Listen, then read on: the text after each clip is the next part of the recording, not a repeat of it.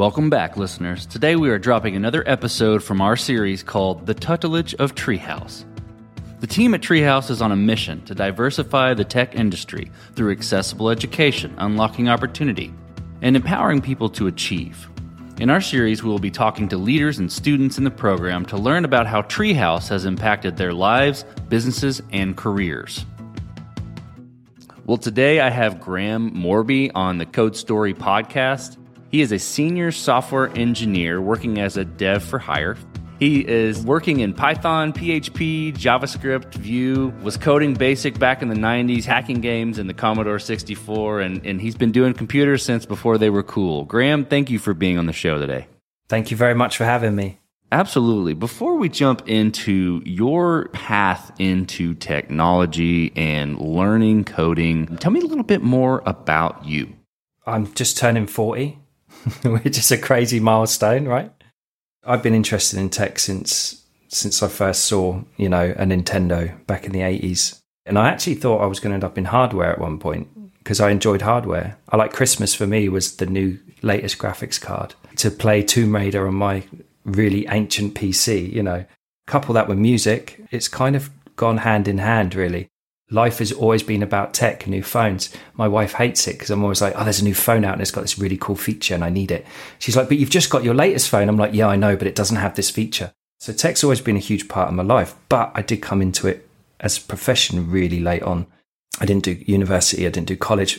And I'm going to say this, and I think I'm correct. In the UK, it was really difficult in the late 90s to get into tech at a university college level because it was the late 90s, right? I left school in 97 and we were still rolling on plug-in-the-wall internet.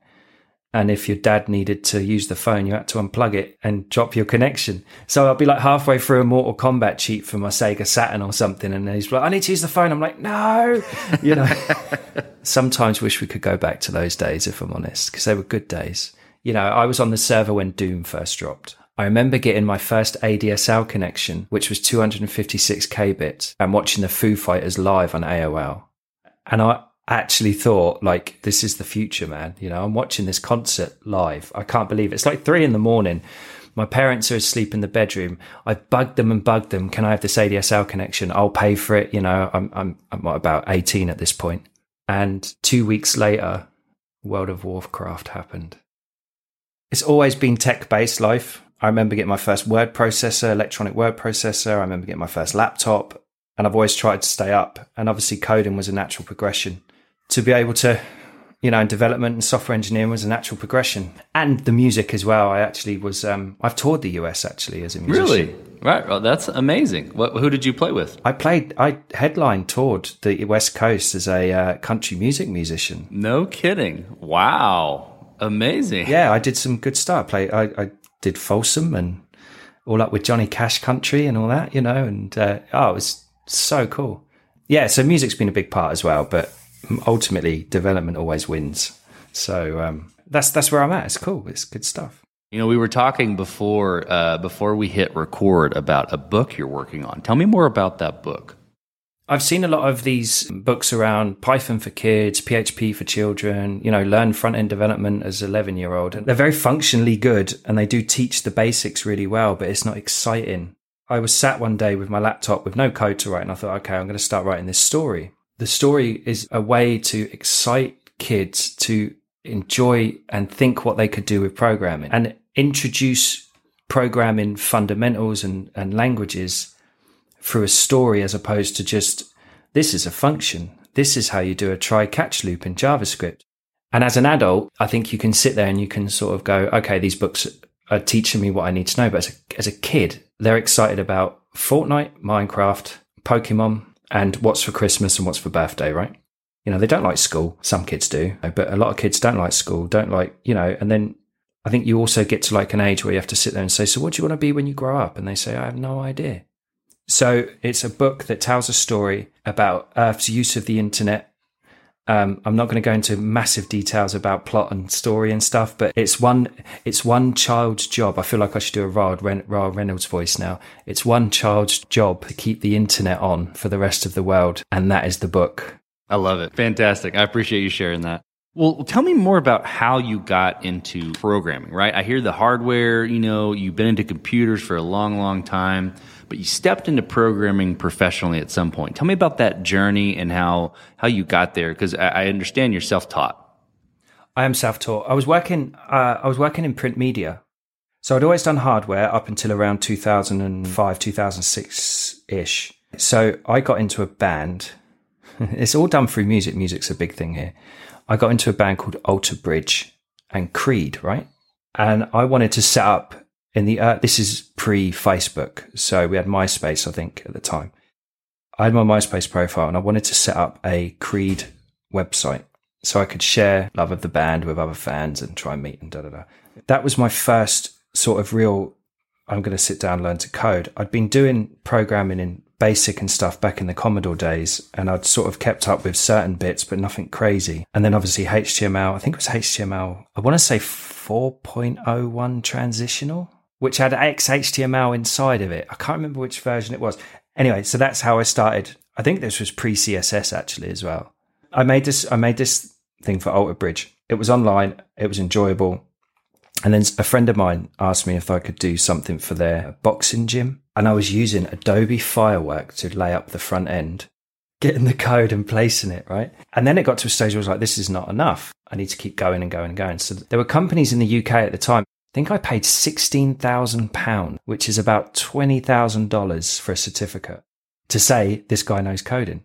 So I went through this training course, which was absolutely bona fide useless, by the way. It was awful. They taught me Adobe Photoshop, Adobe Firework, and HTML, and then this new thing, CSS.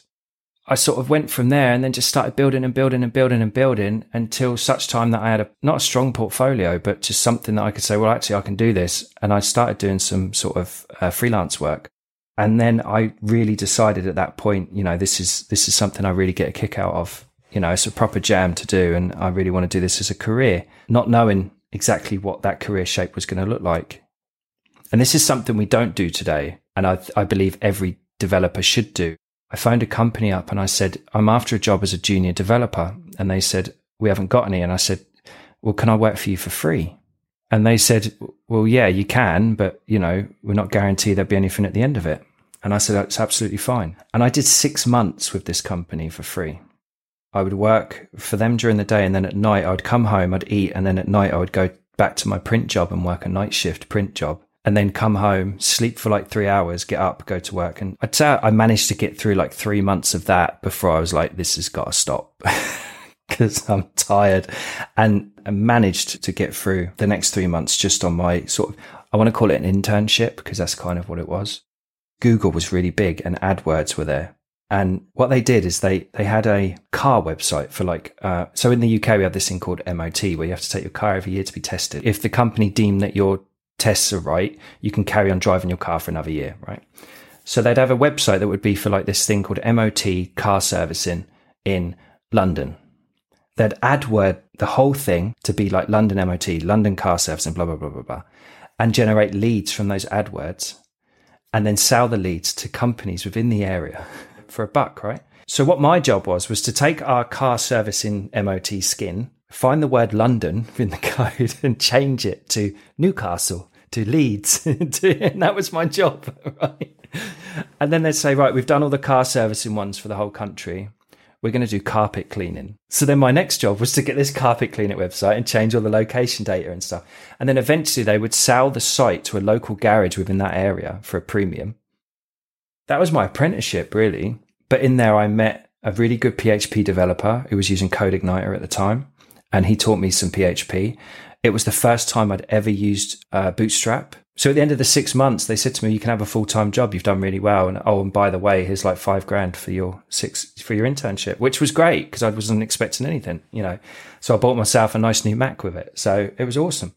That's how I got into it. And then ever since then, it's just been trying to move as quick as I can up the steps to get to senior developer and build up my skill set and my CV and my knowledge. And yeah.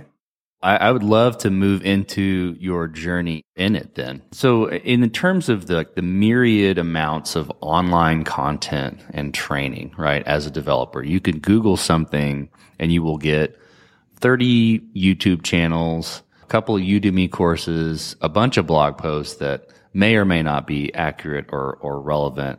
How do you go about staying sharp in your field, and how do you sift through the noise? How do you sift through the noise of the online content? If I'm honest, I don't look at it.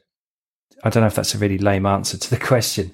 Programming is functional. It has to serve a function. You can't know everything, and you only need to know something when you need to do a function, right? If it needs to do something. So in my mind, it's like you can be the best React developer in the world, but I could ask you something you've never done before and suddenly you melt in your seat because you've never had to work with that function. I need you to do this. The function is this and the end result is this. And they can kind of go, how do I do that? I always say to people, like, 95% of what we do as programmers is figuring out how to do something. 5% is actually applying it. If we lead on to Treehouse, so 2013, 14, I needed to learn Bootstrap. They were the first, if I remember, the first hit on Google to come out with Treehouse. Was Treehouse for Bootstrap content. I went in, I liked what they did, I liked how they delivered it, and I stayed. And it's provable. If I go to an employer, a recruiter, and say, I know Bootstrap, they can say, well, how do we know? And I can say, well, there's my certificate course. There's my profile on Treehouse. You can see the courses that I've undertaken. I can't cheat that.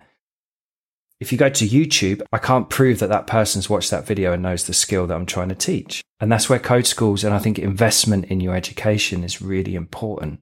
If you really want to be a developer and you really want to go out and learn to code, it's not just time investment. You have to monetarily invest, because as an employer, if I've got two developers in front of me and one can say I can do it and one can show me they can do it via a profile or a GitHub or whatever, this guy's going to win each time, because I can see a reputable profile with Treehouse and I can see a GitHub profile that they've added the code to. So I've seen they've written it, 'cause you can't cheat that stuff, I only search stuff online if I need to know it. I've got books and books and books and books on programming, and sometimes I'll grab one of those and just flick through and find the thing, because I like the word you used of noise. There is a lot of noise out there. You end up watching so much, you get overwhelmed. And I think in a way that can really hinder someone's career progression. Absolutely agreed. I like what you said about provable too, that aspect of being able to show. I have invested in my knowing, my education, and my knowing what I'm doing. You mentioned something, about Treehouse that I want to dig into a little bit. You found it, you liked it, and you stayed. Tell me more about that. You liked it and you stayed. The liked it aspect, what'd you like about it?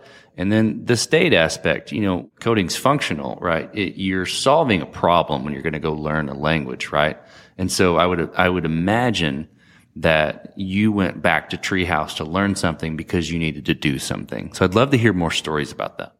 I liked it. I like the way they deliver the content. The UI is very nice. It was a very functional UI at the time, and I love the tracks. And they've got this tracks thing where you're almost on a train track, working your way along video after video, code test. They do code examples. They ask you to write code and they check it. And I really like that progression, because it feels to me like almost that gaming achievement thing on like an Xbox where you knock an achievement out and stuff like that. And I really like that. And I think they do that really well. And it's the best I've seen it done, actually. They do it really, really well.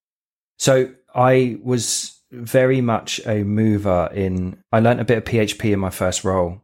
And I decided that my next step forward would be a PHP stroke. We'd call it a full stack developer now, PHP with front end. So Treehouse got used at that time after the Bootstrap course to then start learning to properly map out a path for PHP. So I could then move forward in my career. The big thing for me was I always felt like I had to catch up, because at this point I'm late 20s and I'm just starting, and a lot of juniors around me are 17, 18-year-olds. So I always felt like I was like the old guy. There's a movie with Owen Wilson and Vince Vaughn called The Internship, or The Intern, where they go to Google. That's how I felt in my career. And I always feel in my career, because I'm like this old guy that everyone thinks is not cool, So Treehouse really helped me with my PHP to then land my next role in development. And then I seemed to end up going into roles that were really finance insurance-y heavy, which is where .NET comes in. in the UK, if you work in like a finance house or with insurances or with anything like that, you generally find it's a Microsoft environment with .NET, MVC4, 5, whatever. That's where Treehouse come in again. I had to quickly learn so .NET had this razor syntax on the front end where you coded into this razor, a bit like Blade and Ginger if you PHP, Python. And I had to learn that really quickly. So Treehouse obviously was my go-to. They've always seemed to manage to have what I'm needed at the time. I don't know if it's, some serendipity or whatever, but they always seem to be there when I needed something. And then sometimes I would just jump on and go, I wonder how, Angular works, because Angular was starting to roll around. So I tried it. I hated it, but I tried it. And I learned that on Treehouse right up until the tech degree. So I've just finished my Python tech degree with them back in March, which was sponsored by the company I work for now, which is Leighton. They sponsored and funded my whole training course, which is absolutely fantastic of them. And it was a case of, I wanted to learn Python. It's always been a language I've fancied learning. It's always been something that I've been like, do you know what? I think that would be a really good move for me as a career. It's a kind of Swiss Army language, isn't it? You can do so much with it across so many different sectors and so many different places that I just thought, let's give it a whirl. And I spoke to Leighton about it and they said, well, what do you want to do? And again, as soon as I knew that they were willing to fund something, Treehouse tech degree, let's do it. They're so valuable to not only have the package, the way they set things up, where you can sort of roll through the tracks, take the courses, knock those I'm going to call them achievements, they're badges, they're called, you knock these badges off as you go through. They also, within the tech degree, give you a tutor, you've got a community, you've got Slack channels you can go and talk on, you've got forums, and you can really immerse yourself in that training part and the module. And for me, that's so valuable, because my tutor at the time, her name was Mel. She was absolutely brilliant. I may have been programming and I know the understanding, but Python's, when you start getting to like, it doesn't work because you've not tabbed it and stuff like that, it becomes a real like, oh my God, really? JavaScript, just chuck a semicolon on and off you go. It doesn't matter what it looks like, as long as Python, and it's made my code a lot better actually. They were just great. It was really, really cool. And those tech degrees, if you've got the time and you want to invest in your career, they're just so good and you get so much out of them. I honestly believe I could quite easily go and tackle it with some good Python developers after doing that. A friend of mine who I work with at Leighton, he's a data scientist in Python, and the stuff he does is absolutely unbelievable. But it's just Python. And I can read it and I can go, I understand that. I completely get what that's doing. Whether I could write it myself, but I get it when I read it. And I think that's so important. That's because I've got the underpinning of this core language. And I think that's what development needs to get back to. And I think with companies like Treehouse and doing what they're doing and teaching these core languages and saying, I know you want to do this Vue video and I know you want to do this React video, but you need to understand JavaScript first. So we're going to take you on this track from, I can start a Hello World console log right the way through to I can build a fully functioning application in a framework. We were chatting earlier and you were telling me kind of some of your thoughts around telling people how coding really is, how development really is. I'd love to hear your thoughts on, as it relates to learning, but also as it relates to the real world of being a software developer and your purview on that. 90% of everything I've ever worked on has been second-hand code, by which I mean I never wrote the thing to start with. There's learning curves in that. 3 months, 6 months of trying to figure out someone else's brain. That's literally what we're trying to do. 90% of what I've worked on hasn't been written in the last 4 to 5 years. It's been written before that. So you're dealing with old tech, old languages. And that's generally the truth. That's generally how it is. It's not all startups. It's not all branded water bottles and polo shirts. I think it's still like 68% of the World Wide Web, or I don't know if that's if that's still the way that we pronounce it in this age, but it's still built on WordPress and PHP. Finance houses are still using MVC3, MVC4. So the likelihood of your career starting at a Google or a Spotify or a Facebook or someone like that is really slim. The chances are it's going to be for Acme Limited down the street that need a developer to come in and sort out their data center or sort out their website. Or one of the jobs I had once was to move a Microsoft SQL server to MySQL and port all the data across. and I had a hard stack SQL server and I had a hard stack Linux server in the same building. And I had to figure a way of getting that data from there and put it on there and not lose any of it, and also make sure it all still works. And we're dealing with hard stack computers that at some point will blow up.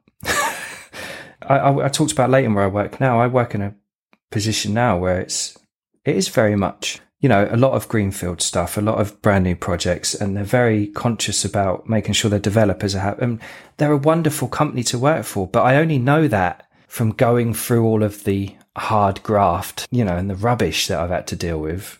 I worked in an R&D environment. We were working with the Stellar network, the cryptocurrency, where the owner of the company wasn't a great developer. He knew a bit about it, but he was a miner essentially. But he would give us post-it notes of what he wanted and then say, I need that by Friday. And then at one point this is the horror stories I'm saying, but at one point he sat us down, me and a friend of mine, he sat us down in his office. We were building something that we didn't even know was going to be released. We had hardly any experience in building blockchain because it was really new at the time. We were learning blockchain. We were learning the technology. We were learning how to code it, how to interact with the blockchain, and then trying to visualize all this data in Vue. And at the time, Vue 2 had not long been out. And we got sat down and they said to us, I feel we're only going to give this until Friday. And if this is not finished, I think we're going to part ways. And this was Tuesday afternoon, you know, and that's the reality of what we do. You know, sometimes there are deadlines, sometimes there are tough calls, sometimes there are hard decisions, and sometimes you just got to get your hands dirty and get it done, you know, and not worry about whether it's, you know, some linter's telling you it's fine, or does my code work well with this Flash API that someone's built and I've run it through this code checker that tells me whether it's Web3 compliant and all that. Just build it. I guess for me is the realization that, you know, there is a glamour side to what we do, but there's also the reality of it is that it's a really tough, hard, mind-bending job. You could be on a code bug for 3 days and it's a missing semicolon or it's a missing comma. You know, and at the end of the 3 days, you're like, I'm done. I had hair before I started development. I've got none now. That's fantastic.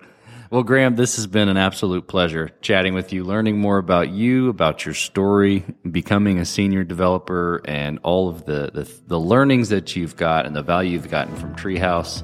And I love your perspectives on the developer industry as a whole. So I really appreciate you being on the show today. I appreciate you having me. It's been fun to sit and talk about all cool things. So it makes a change. So yeah, it's cool. Well, there you have it. How the senior developer got his start and keeps current using the platform at Treehouse. Well, this concludes our series titled The Tutelage of Treehouse, sponsored by our good friends at Treehouse. You can learn more about their opportunities for learning at teamtreehouse.com.